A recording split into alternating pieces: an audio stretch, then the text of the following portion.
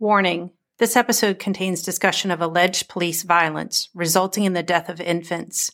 There is also mention of child neglect and abuse. This episode is intended for mature audiences only. Please take care while listening. There's an old adage in the newspaper business where a city editor sticks his thumbs in his suspenders and looks out the window during a snowstorm. There's 8 feet of snow, the buses aren't moving, the horses aren't moving, and he says to the city editor, "It's not a fit night out for man nor beast. Quick, send out a photographer." In my early days of journalism, they kind of felt that photographers were add-ons. And I always said to reporters that, you don't have to be here to write the story. You can get another guy's notes and copy them. I got to be here to get the image. This is episode 5, The Meaning of Life. My name is James Link Jr. At the time of move, I was a recently hired photographer at the Philadelphia Inquirer. I started there April 22, 1973. They had 23 white photographers when I came to the Inquirer. There had been no black photographers. A year after I got here, they made me the shop steward. But in the beginning, they didn't want to hire no black nothings. I think we had, at the time, 2 black reporters, Bill Thompson and Asel Moore. The racism of Philadelphia was present in the newspapers, the Bulletin and the Inquirer, exactly the same way. I think the Bulletin had 1 black photographer, Don Camp. It's mid-morning on a Wednesday in September, and photographer James Link has come to my Philadelphia Airbnb to talk about his personal experience with Move. I was doing a street gang story on the West Philly gang, the 32nd and Haverford gang, and that was not but a few blocks from Move's headquarters at 33rd and Pearl Street. I occasioned to meet people that told me about the Move folks, and in my spare time, I would go over and see what they were all about with their long dreaded hair. And I met a few of them, talked to them socially. I didn't try and take their picture. At that time, they were washing cars out in front of their premises for money, or whatever, $5, $10, whatever. And I kept seeing basically the same people. I'd see Jerry Africa out there. I'd see Delbert. There was a young lady who lived down the street. I think her name was Pat. 3 of them were my most contacts for a conversation at that Move location in Powelton. Was the woman named Pat or Jeanette? Could it be Jeanette Patterson? Patton? Jeanette Patton? Could have been. But I had her phone number. It was like 222, Bearing 2 Exchange. And she lived on Pearl Street across from them. So that would be the 3200 block of Pearl. Okay, hold on one sec. I got a picture for you. I'm handing my laptop to James. On the screen is a photo from 1977, taken in front of Move headquarters. Yeah, that's she. What her name? That's Jeanette Patton. Okay, Jeanette Patton. I had her phone number. She would call me, and then sometimes she would call and Delbert would be on the line. I'd talk to him. Jeanette Patton also went by her maiden name of Jeanette Knighton. She was a mother of 2 that lived in Powelton Village and was publicly known in the neighborhood as a Move sympathizer. Jeanette becomes Pam Africa, Move's Minister of Confrontation, 6 years after the deadliest Move confrontation in May of 1985. James Link is the first of my sources to indicate that Jeanette was involved with Move and acting as an operative more than a year earlier than she herself has claimed was her entry point into Move. May 20th, 1977, guns on the porch. And what did you understand Move to be at that time? As far as an organization, to me, they just looked like an overextended family of black people that had long hair and were back to nature and radical. They didn't seem to me to be pro-communist or Marxist or let's fight America with weapons or any of that. They were just some strange black people that lived how they lived and wanted the freedom to do what they wanted to do. Whether they paid taxes on their property or followed L&I regulations, they didn't care about any of that stuff. They were just there because they were there, and they did what they did because that's what they decided they wanted to do. And they wanted to be left alone. And basically that might have worked if they stayed there, but they wandered throughout the city. They went to City Hall. They went to courtrooms. They marched and demonstrated, had placards, and generally got into white people's faces and were disruptive. They invited me a couple of times to different things they were having and called in to complain about the police this, the authorities that, Rizzo this. It wasn't my forte. It wasn't a news item, but when he called the night we took the photo of Dead Baby Life Africa, he said to me specifically, you're not going to be wasting your time. The story of Dead Baby Life Africa is a significant, tragic event in the 50-year history of MOVE. Here are some clips of MOVE members telling the story of Baby Life Africa. This first clip is from the only adult MOVE member to escape from the headquarters on May 13th, 1985, Ramona Johnson Africa. May 13th was not the first time that MOVE babies were killed by this system. In 1976, March of 1976, Phil and Janine Africa lost a baby. Their 3-week-old baby boy was knocked from Janine's arms and trampled to death by police. This audio clip is from 2015. Longtime MOVE member Carlos Perez Africa is sitting right next to Ramona at this event and continues on with the story. When they attacked our house at 2 or 3 in the morning and killed Janine and Phil's baby, Life Africa, they crushed the baby's head.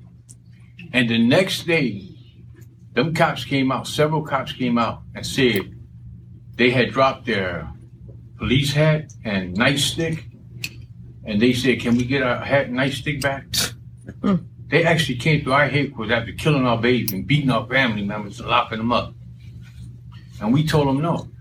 We have actual pictures of the helmet and everything that we took, and and it was put out in the press, when that situation had happened. And to this day now, not one cop has ever been charged with murder. And one of the things that they were saying was that there was no baby that was killed in there because we didn't have a birth certificate. Our women were having babies since they came to MOVE at our headquarters. They was having babies home naturally. They was having babies at our house naturally by themselves to this day now. And we going back to the early 70s, and we now in 2015. Our women, our young MOVE members, the females, still having babies home naturally without birth certificates. Home births and birth certificates means that 13-year-old children in MOVE giving birth is hidden from authorities.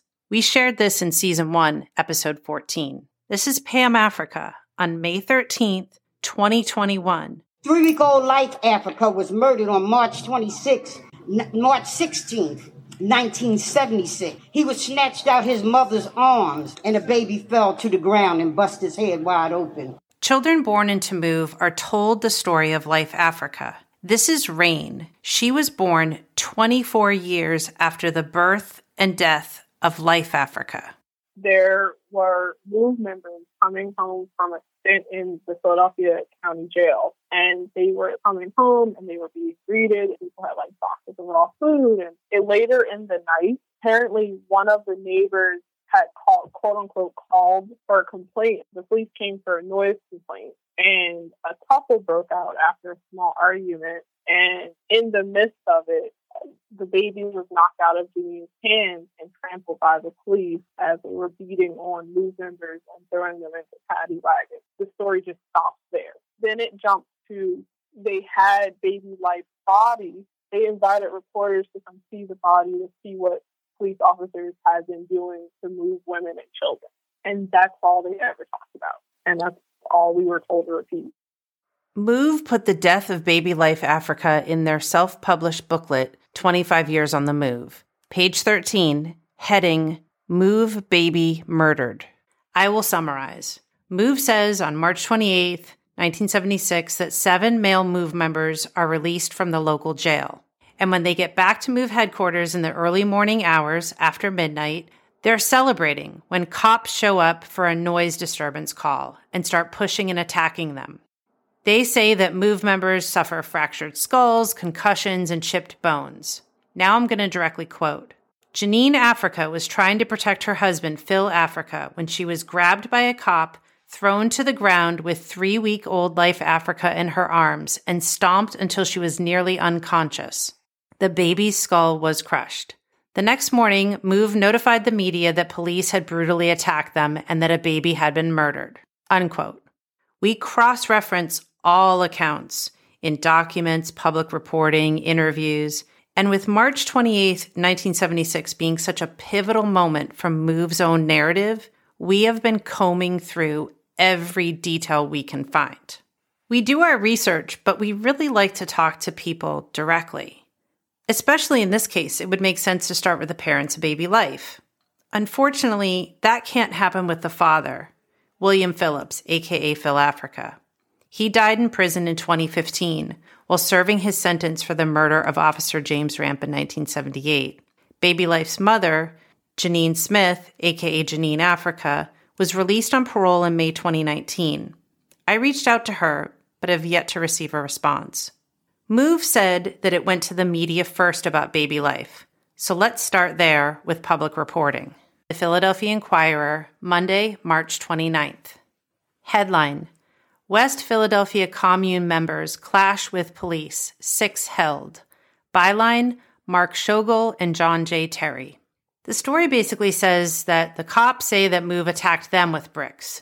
MOVE says cops attacked them, unprovoked with police batons.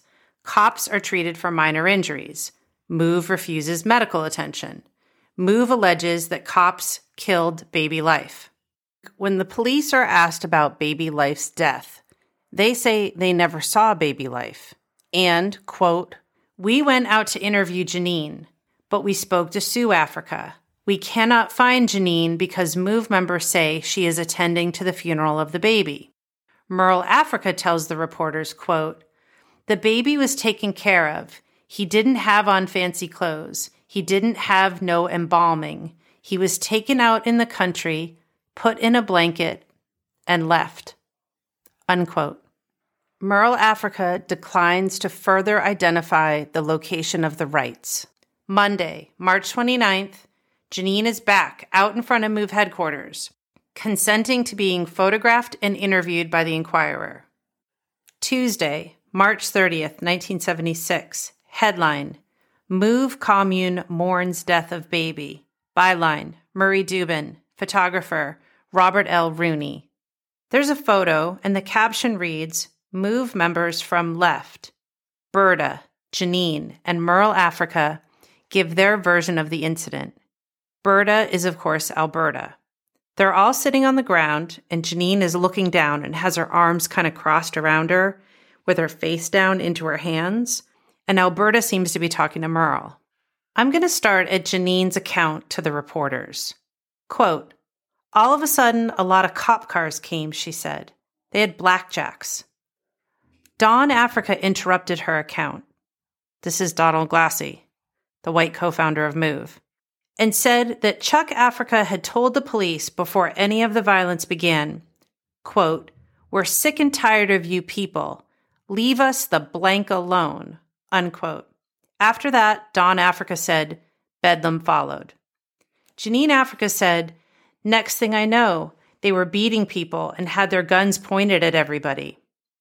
Janine had gone outside with her husband Phil and her son to greet the returning members. The police had not been grabbing women or children, Janine Africa said, so she stood in front of her husband to protect him, her baby in her arms. The cops were going crazy, swinging, ... They tried to reach over me to get my husband, with no regard for me or my baby. They pushed me so hard that I fell. Cops stepped all over me and on me. She said she did not see which policeman pushed her. She is not sure what happened after the altercation, which lasted 20 minutes, according to MOVE members and their neighbors, or after police rearrested several of the MOVE members. Other members said they did not know where Janine was and did not discover her in the basement of their house until they heard her crying about an hour later. Her dead baby, apparently crushed by the weight of its mother's body, was still in her arms, they said. "I remember looking up in the basement, and people were looking at me," said Janine Africa, who also has a 2-year-old son. "All I know is when I was holding the baby was dead." After that, a MOVE contingent wrapped the baby in a blanket and, quote, "took it to a sacred place, a place in the country where we laid it upon the ground," said Dawn Africa. At the Temple Archives, Bob found surveillance reports from Civil Affairs of the Philadelphia Police Department showing that officers went out to MOVE headquarters to try to interview Janine and to try to see the baby, but only got information from other members. MOVE is known for having court date after court date after court date, and this particular week is no different.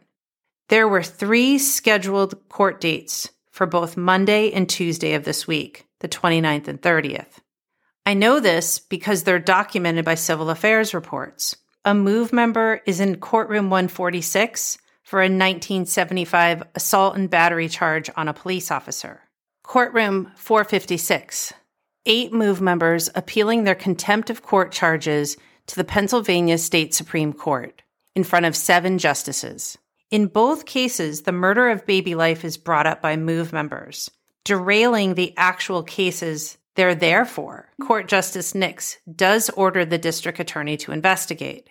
That night, Monday, May 29th, the 16th District Precinct of the Philadelphia Police Department receives a phone call from an alleged MOVE member threatening to bomb the district.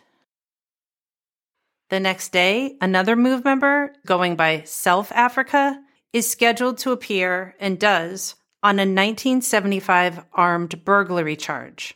The courtroom is full of spectators that are MOVE members. And again, MOVE brings up that the cops murdered baby life. There's all these disruptions, and the judge delays the case yet again. Back at MOVE headquarters, members are out front of the house in front of big handwritten signs saying that the cops killed Janine's baby. So all of this and more is happening between just Sunday, March 28th and Friday, April 2nd. But there's no sign of baby life, alive or dead. It is now Friday, April 2nd, 1976, late afternoon. This is photographer James Link. So I was editing whatever had to be edited that evening when I got the phone call from Delbert. Delbert is Delbert Orr Africa, Minister of Defense for MOVE.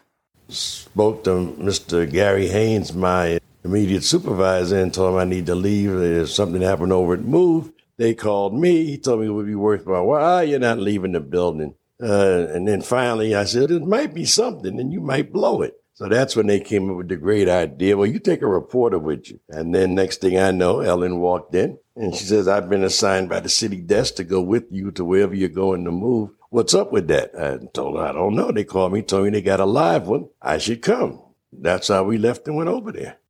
Ellen is Ellen Karasik, Philadelphia Inquirer reporter.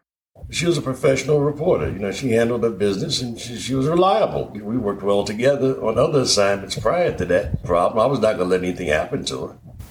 Like, I'm 6'4". At that time, I was maybe 230. I was born and raised in Harlem. So I'm not going to let nobody hurt me or anybody I'm with. Now, I'm going to jump back over to MOVE's self-published book, 25 Years on the MOVE, page 13. Quote, to prove the death to a skeptical media, MOVE invited the press and local politicians to dinner at their headquarters. Ellen and I got into my car, drove over to the location. I parked out front. It was a quiet neighborhood. People might have been coming from work or going to the store. There was an unmarked police car parked right across the street from the front entrance of MOVE on 33rd Street, where there was always a police car parked at. So there was nothing strange. It was just another day at the MOVE headquarters building at that time. And we waited as the others gathered. Lucian Blackwell, city councilman, his wife, Janie Blackwell. There was another city councilman, Joseph Coleman. And there was a man from the Human Relations Commission, Reverend Rennie Morgan. All of us were gathered out on the Pearl Street side. I asked James to give me as much visual detail as he can remember. It's a basic single-family dwelling, a single-family house, a stone foundation, bricks going up past the first floor, wooden windows where there were windows. There was grass around it, but it had not been manicured, so it was just dirt. Past dusk, it was beginning to be early part of nighttime. There was a slight chill in the air, misty, slightly foggy, as it would be before rain. Certain amount of time, Delbert came out and told us, let's go down in the building. Then we were led into the building over a couple of makeshift barricades and trapdoor type things. As we went into the building, there was a candle in the walkway inside. There was a board you had to step over, maybe a 2x8 board. As you started down the steps to the basement, the second step was missing. Delbert cautioned us, watch that step over this, watch that, there's a step missing. If you didn't know there was a missing step there, you'd fall right there. So we went down the steps. At the bottom of the steps, there was a split level or lower level, higher level floor in the basement. On the left, about 4 to 6 children were seated at a wooden picnic type table, maybe 2 or 3 candles, stick candles at the table with the children, and maybe 3 or 4 candles at the table with the invited guests, the press and the politicians. There was no decorations, no furniture that I could see other than the 2 tables. It was not scary, so to speak, but it was strange. And with the limited vision of the candles, you couldn't see every portion of every room to know if there were people lurking there or animals lurking there or anything like that. My nerves were up. I was vigilant, not hyper vigilant, just vigilant of what I was seeing. And from the candlelight, one could see a rat scurrying in the corner on the right and one walking on the joist in the ceiling. And they said, don't be afraid, they live here. We don't kill animals. It was a little chilly in there. They didn't have a heat source that I noticed. No boiler, no burner, no furnace or anything like that. The children were in their usual loincloths or short pants wrapped around themselves. Maybe a T-shirt or 2 amongst the 5 or 6 children that were seated there eating. They had arrayed in front of them a Pyrex type dish, I'd say 8 by 10 or 8 by 14 inches. And in it, they had raw chicken legs lined up, drumstick to drumstick, fat part to skinny part, just like you would see them in a supermarket tray that you would buy a family pack of chicken legs. They had some carrots, some cabbage, a couple of onions, and these were the things the kids were munching on. To our right, 1 step up, was another picnic table. At that table, the MOVE members had prepared for us fried chicken, steamed rice, steamed spinach, and we were given plates and silverware, and we were served ourselves round watermelon sitting on the table for dessert. Mid-meal, I was tapped on the shoulder and said, come with me. So I went with him up the steps, reversed the way we came down, back up the steps, watched that top step, and then went in the room and says, there's Life Africa. 5 days after the alleged police killing and MOVE's natural burial, Delbert is presenting the infant's corpse. And in the room was a marigold grapefruit cardboard box. In that box was a fetus of what appeared to be a dead child. I leaned over. It stunk like a decomposing body. Do you have a sense of gender? Not necessarily, no. The way it was laying, it was not legs open. It was like curled in a semi-fetus position, like on its side. James is left in the room with the dead baby in the box. And I put my camera together, put the flash on. While Delbert goes to get the rest of the dinner guests. I heard footsteps coming up the stairs. It was the group of the elected officials and the man from the Human Relations Commission, Mr. Morgan. As they came into the room, I positioned them to the left of the door, and the box was to the right of the door. As I was positioning the people left to right, so knowing the range of the lens I was using, wide angle, Delbert positioned himself dead center in the photograph.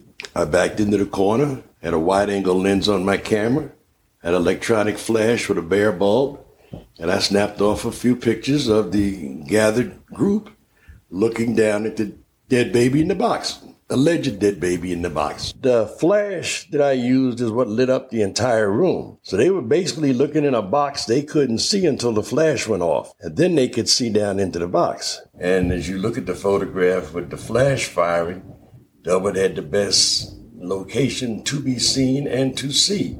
He was dead center of the group.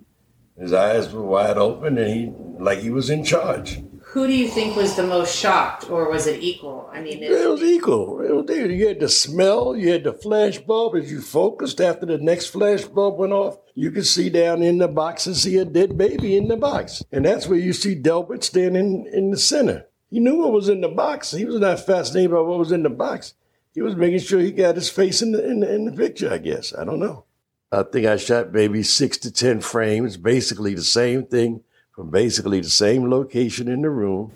I do not remember if I took a close-up or not. I probably did, but I do not remember. James doesn't see or hear about Janine or her move husband, Phil.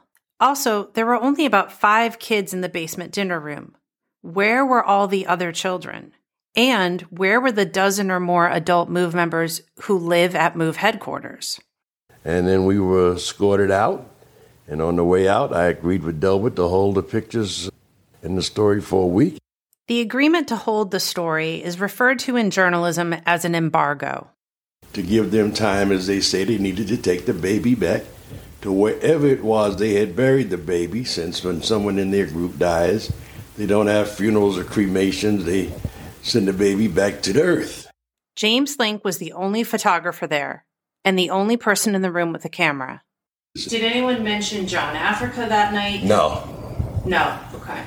This whole night, the evening dinner and the revealing of dead baby life, and no John Africa. And then we all went our separate ways. Ellen and I went back to the office. She related what she had to the editorial staff. I went back in the photo, processed my film, turned it in to the executive editor, Eugene Roberts, and went back to editing my pictures for the Sunday paper. Honoring the embargo, the story and the photo are kept under wraps for a week. So I took the best photo, 2 copies of it, and I took them to the executive editor, Eugene Roberts. He took the other picture and the roll of film, and I saw him put him in his office safe, and he told me to take the other print to the city desk where they laid out the paper, and he says, when they shoot it down the tube to engraving, you go down and get it from engraving once they've copied it and bring that print back to me, which I did. So I didn't keep or have any extra prints other than what was delivered to the executive editor. The negatives also went to the executive editor from my hand. Friday, April 9th, the story is prepped to run the following day. The graphics art director that was in charge of the photo department where I worked cropped the photo and sent it to engraving. Saturday, April 10th, Philadelphia Inquirer, page 1. Headline, Body of MOVE Baby Seen at MOVE Commune. Byline, Charles Layton, not Ellen Karasik.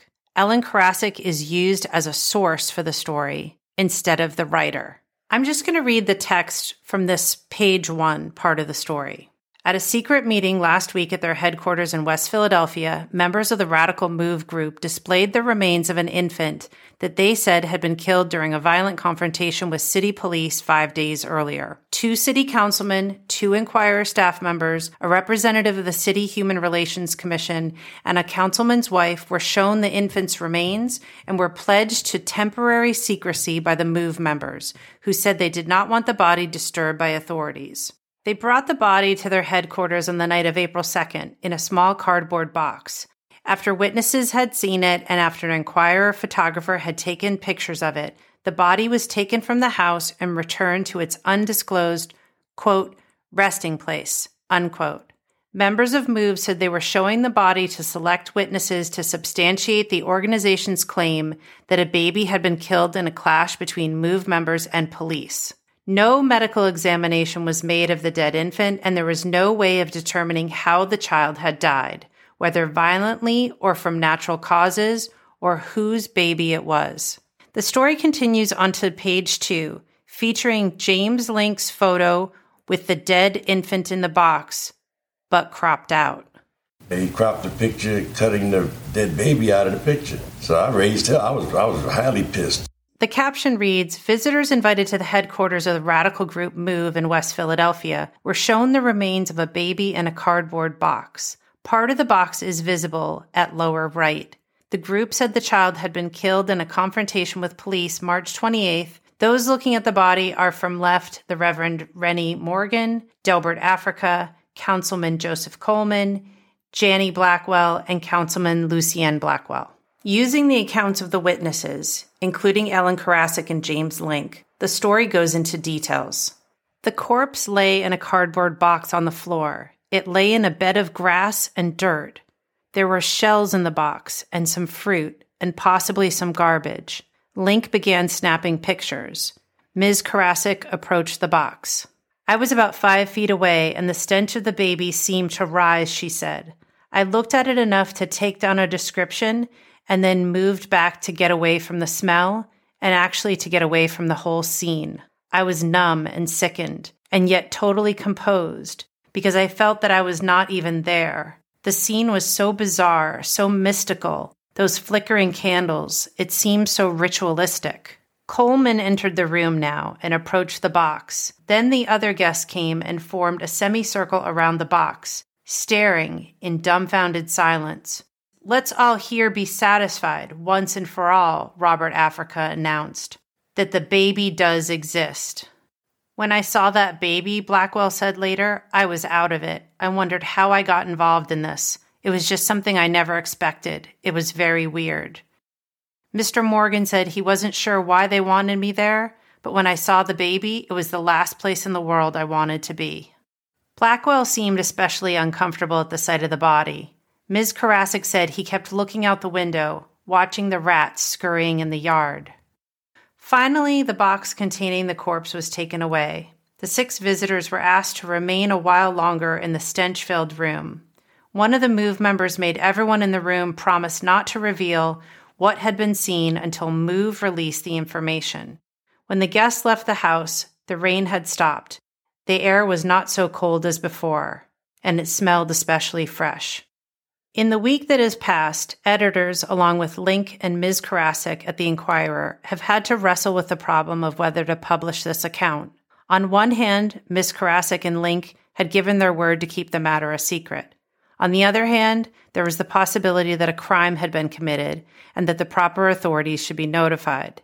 The Inquirer consulted 2 law firms about the legal aspects of the situation.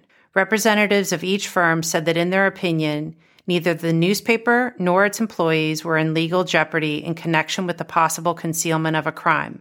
An even larger consideration, however, was the newspaper's responsibility to keep faith with its sources. The Inquirer decided to abide by its promises to MOVE members because it felt that any citizen should feel free to divulge information to the newspaper and to have his confidentiality respected. On Friday, however, the Philadelphia Daily News, which although published by the same company as the Inquirer, is operated separately, revealed in a column by Chuck Stone that there had been unconfirmed reports that at least 2 high elected officials, the wife of one of the officials, and a minister have viewed a dead baby on the MOVE premises. Once the story was out, the Inquirer decided that it was free to publish this account.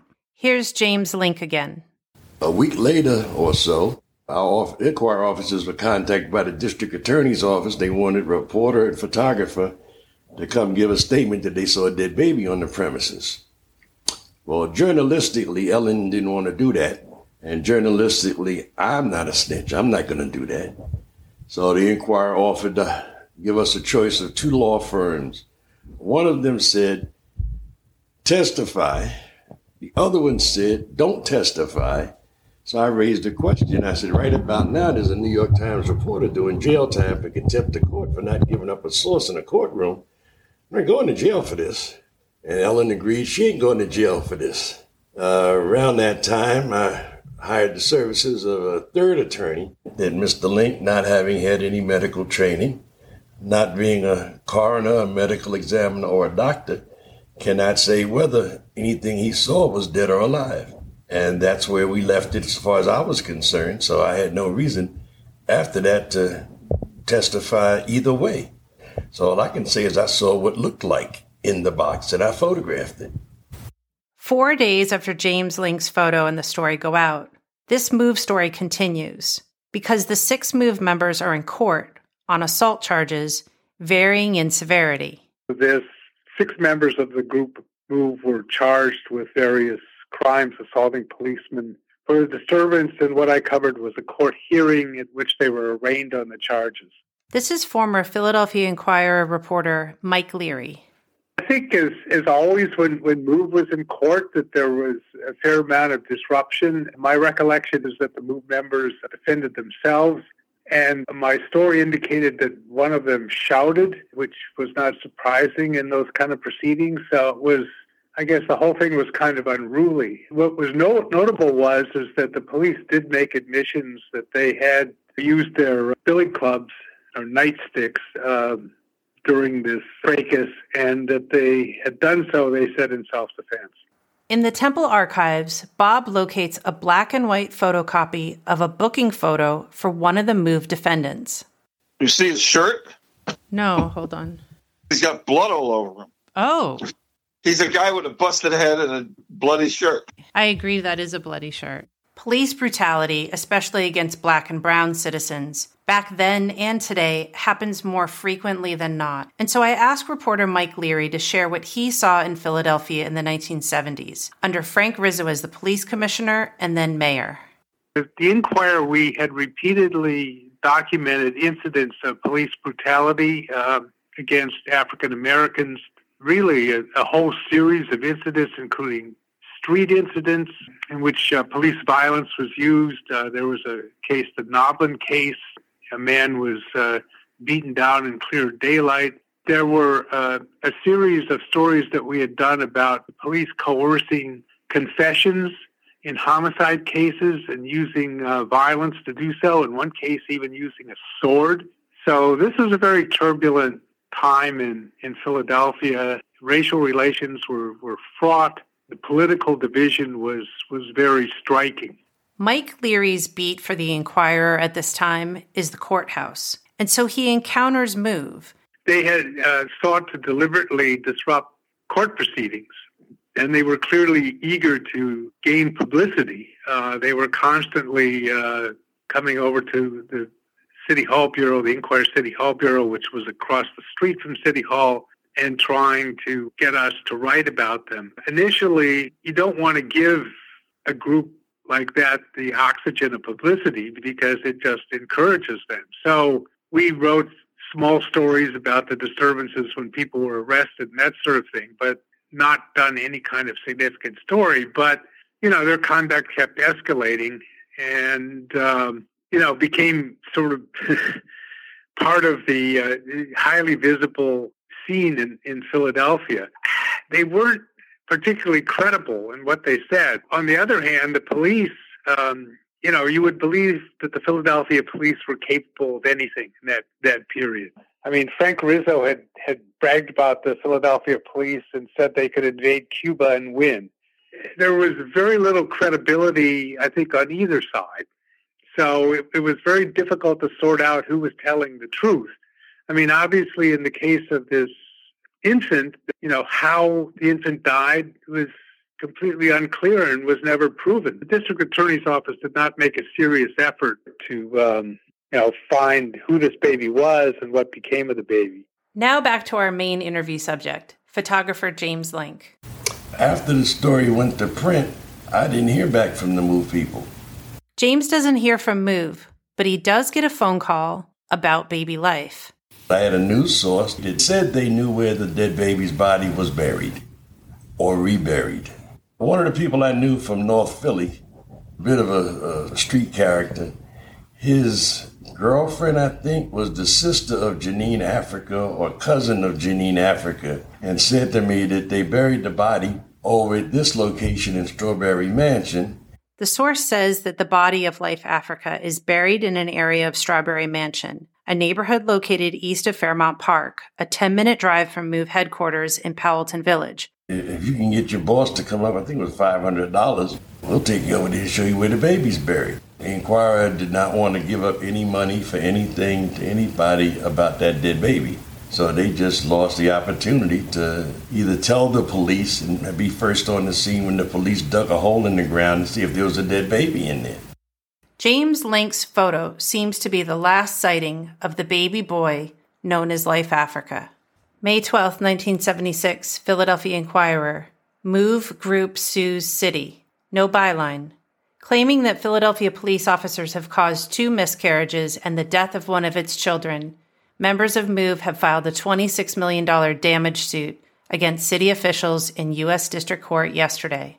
The suit claims that members have been deliberately harassed by police and deprived of their civil rights since 1974. This lawsuit by MOVE cites 2 miscarriages, including one allegedly suffered by Alberta Africa. It alleges that police officers caused the death of 3-week-old Life Africa.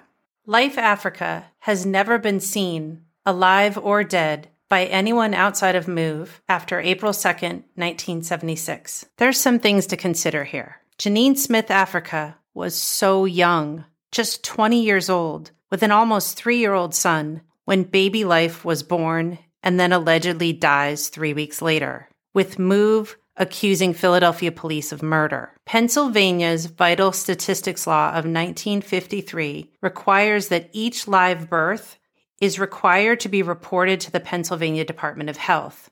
This same law requires that deaths be reported within 4 days of the date of death. That is law.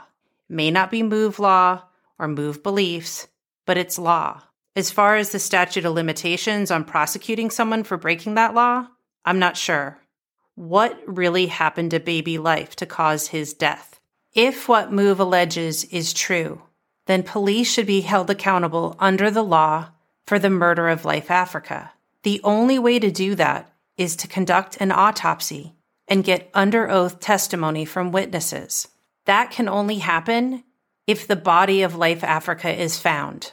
MOVE belief is that life has no categories. Grass, ants, rats, dogs, lemon peelings, dirt, eggshells, human babies are all the same. They're all just life. Last time I saw the film negatives and the print was the night of the photo was taken of the dead baby at the MOVE location and turned into the editor. I never saw it again. I was never asked about it again. Have you ever been interviewed about this before? Nope. I had one last question for James Link Jr. Were you aware of another deceased MOVE child 5 months after this night? I had no knowledge of it. November 11th, 1976, Philadelphia Daily News. Headline, MOVE, Deputies Caused Baby Death. In the story, MOVE claims that deputies at the county courthouse beat MOVE members, including pregnant Rhonda Africa, legal name Rhonda Harris Ward. MOVE claims the beating took place on Friday, November 5th. Rhonda gave birth 4 days later, and minutes later the infant died. This is a civil affairs report from November 5th, 1976. It details this incident inside courtroom 788, City Hall, involving the MOVE organization. It summarizes that Laverne Sims, who's actually Sue Africa using Laverne's name, and Delbert Orr are sentenced, and as they're being led out of the courtroom by a sheriff, Gerald Ford Africa jumps up and shouts, "Take me too." Then MOVE defendants and supporters get up and stand behind the sheriff. Sue Africa screams. 15 MOVE members begin throwing oranges. The sheriff is knocked to the floor, where he is punched, kicked, and has his gun stolen. The gun is later recovered at the scene. 4 other court officers go to the aid of the sheriff and suffer injuries. Saturday, November 13th, Philadelphia Tribune, headline, MOVE members claim baby's death is a result of beating by sheriffs. Byline, Lynn Washington. Like before, MOVE presents a dead baby to the press, but not authorities. The difference in this situation, MOVE does not serve dinner, and both newspapers, which are not the Philadelphia Inquirer, print the full photo of this dead MOVE infant, which was not in a box of dirt and food scraps, but instead laying upon a large area of hay. I can't ask the parents of this baby boy what happened, because they both died in the MOVE confrontation with police on May 13th, 1985. 2 baby boys born into the MOVE organization in 1976 to 2 different young women, already mothers. MOVE alleges they die because of police brutality, but refuses to file any official criminal complaints or present the dead infants for an autopsy to prove their claim of murder. Instead, they have them photographed by local press and then dispose of the bodies. I'm going to go back to Rain again, formerly Rain Africa, who you heard from earlier in the episode, about how all the children born into MOVE knew the story of Life Africa being allegedly killed by police. They didn't even talk about whether they buried Life, whether he was cremated like most other MOVE members were. Nothing was talked about it. And there was an emphasis from Ramona about how Life was indicative of how the system treats life in general. How is the story MOVE tells of baby Life used in MOVE's story to the outside world?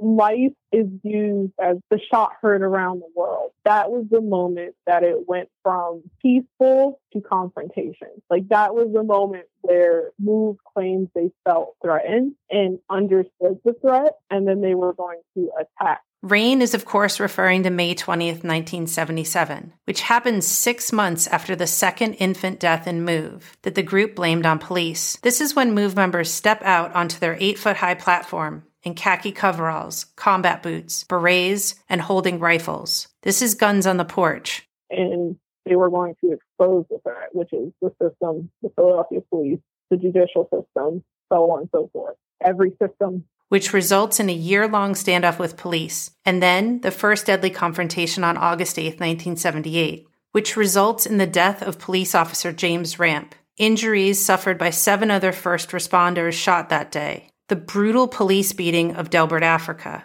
and the murder convictions of 9 MOVE members. We always started with that. That's what we were taught, and that's where the real history from MOVE for us and for what we told other people from my generation began. You grew up knowing these people were murdered by police and by the system. What about Rhonda's baby? I can only speak for myself. I didn't know Rhonda's baby existed. This is a letter from February 22nd, 1977, addressed to Commissioner O'Neill, the police commissioner at the time under Mayor Frank Rizzo. The letter reads, "The people on the southeast corner of Pearl and 33rd Streets in West Philadelphia are apparently killing infants by exposure. As I was going by there at about 8:15 last night, I saw 2 people, a man and a woman, each carrying a naked infant from the house. The temperature was well below freezing. One of the infants had a dirty white rag over its head.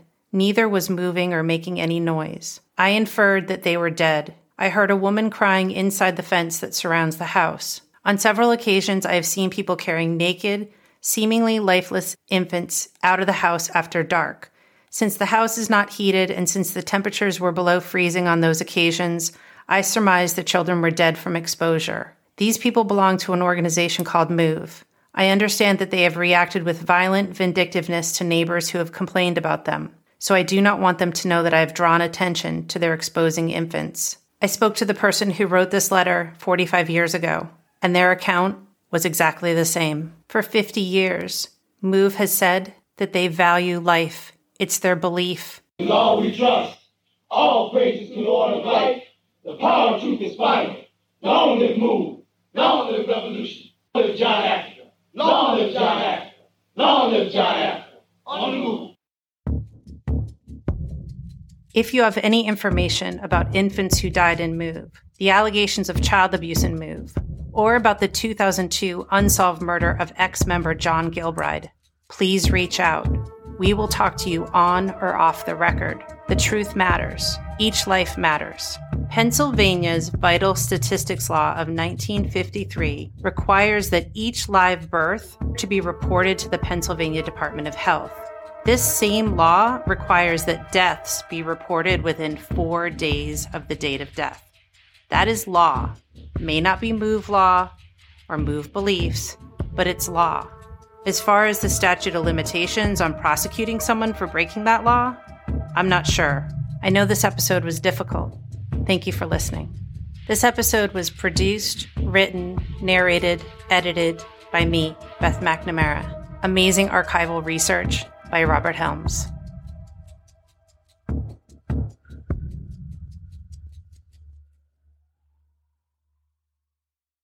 The producers wish to stress that all individuals referenced in this podcast series are presumed innocent unless or until they are proven guilty beyond a reasonable doubt in a court of law in the United States of America.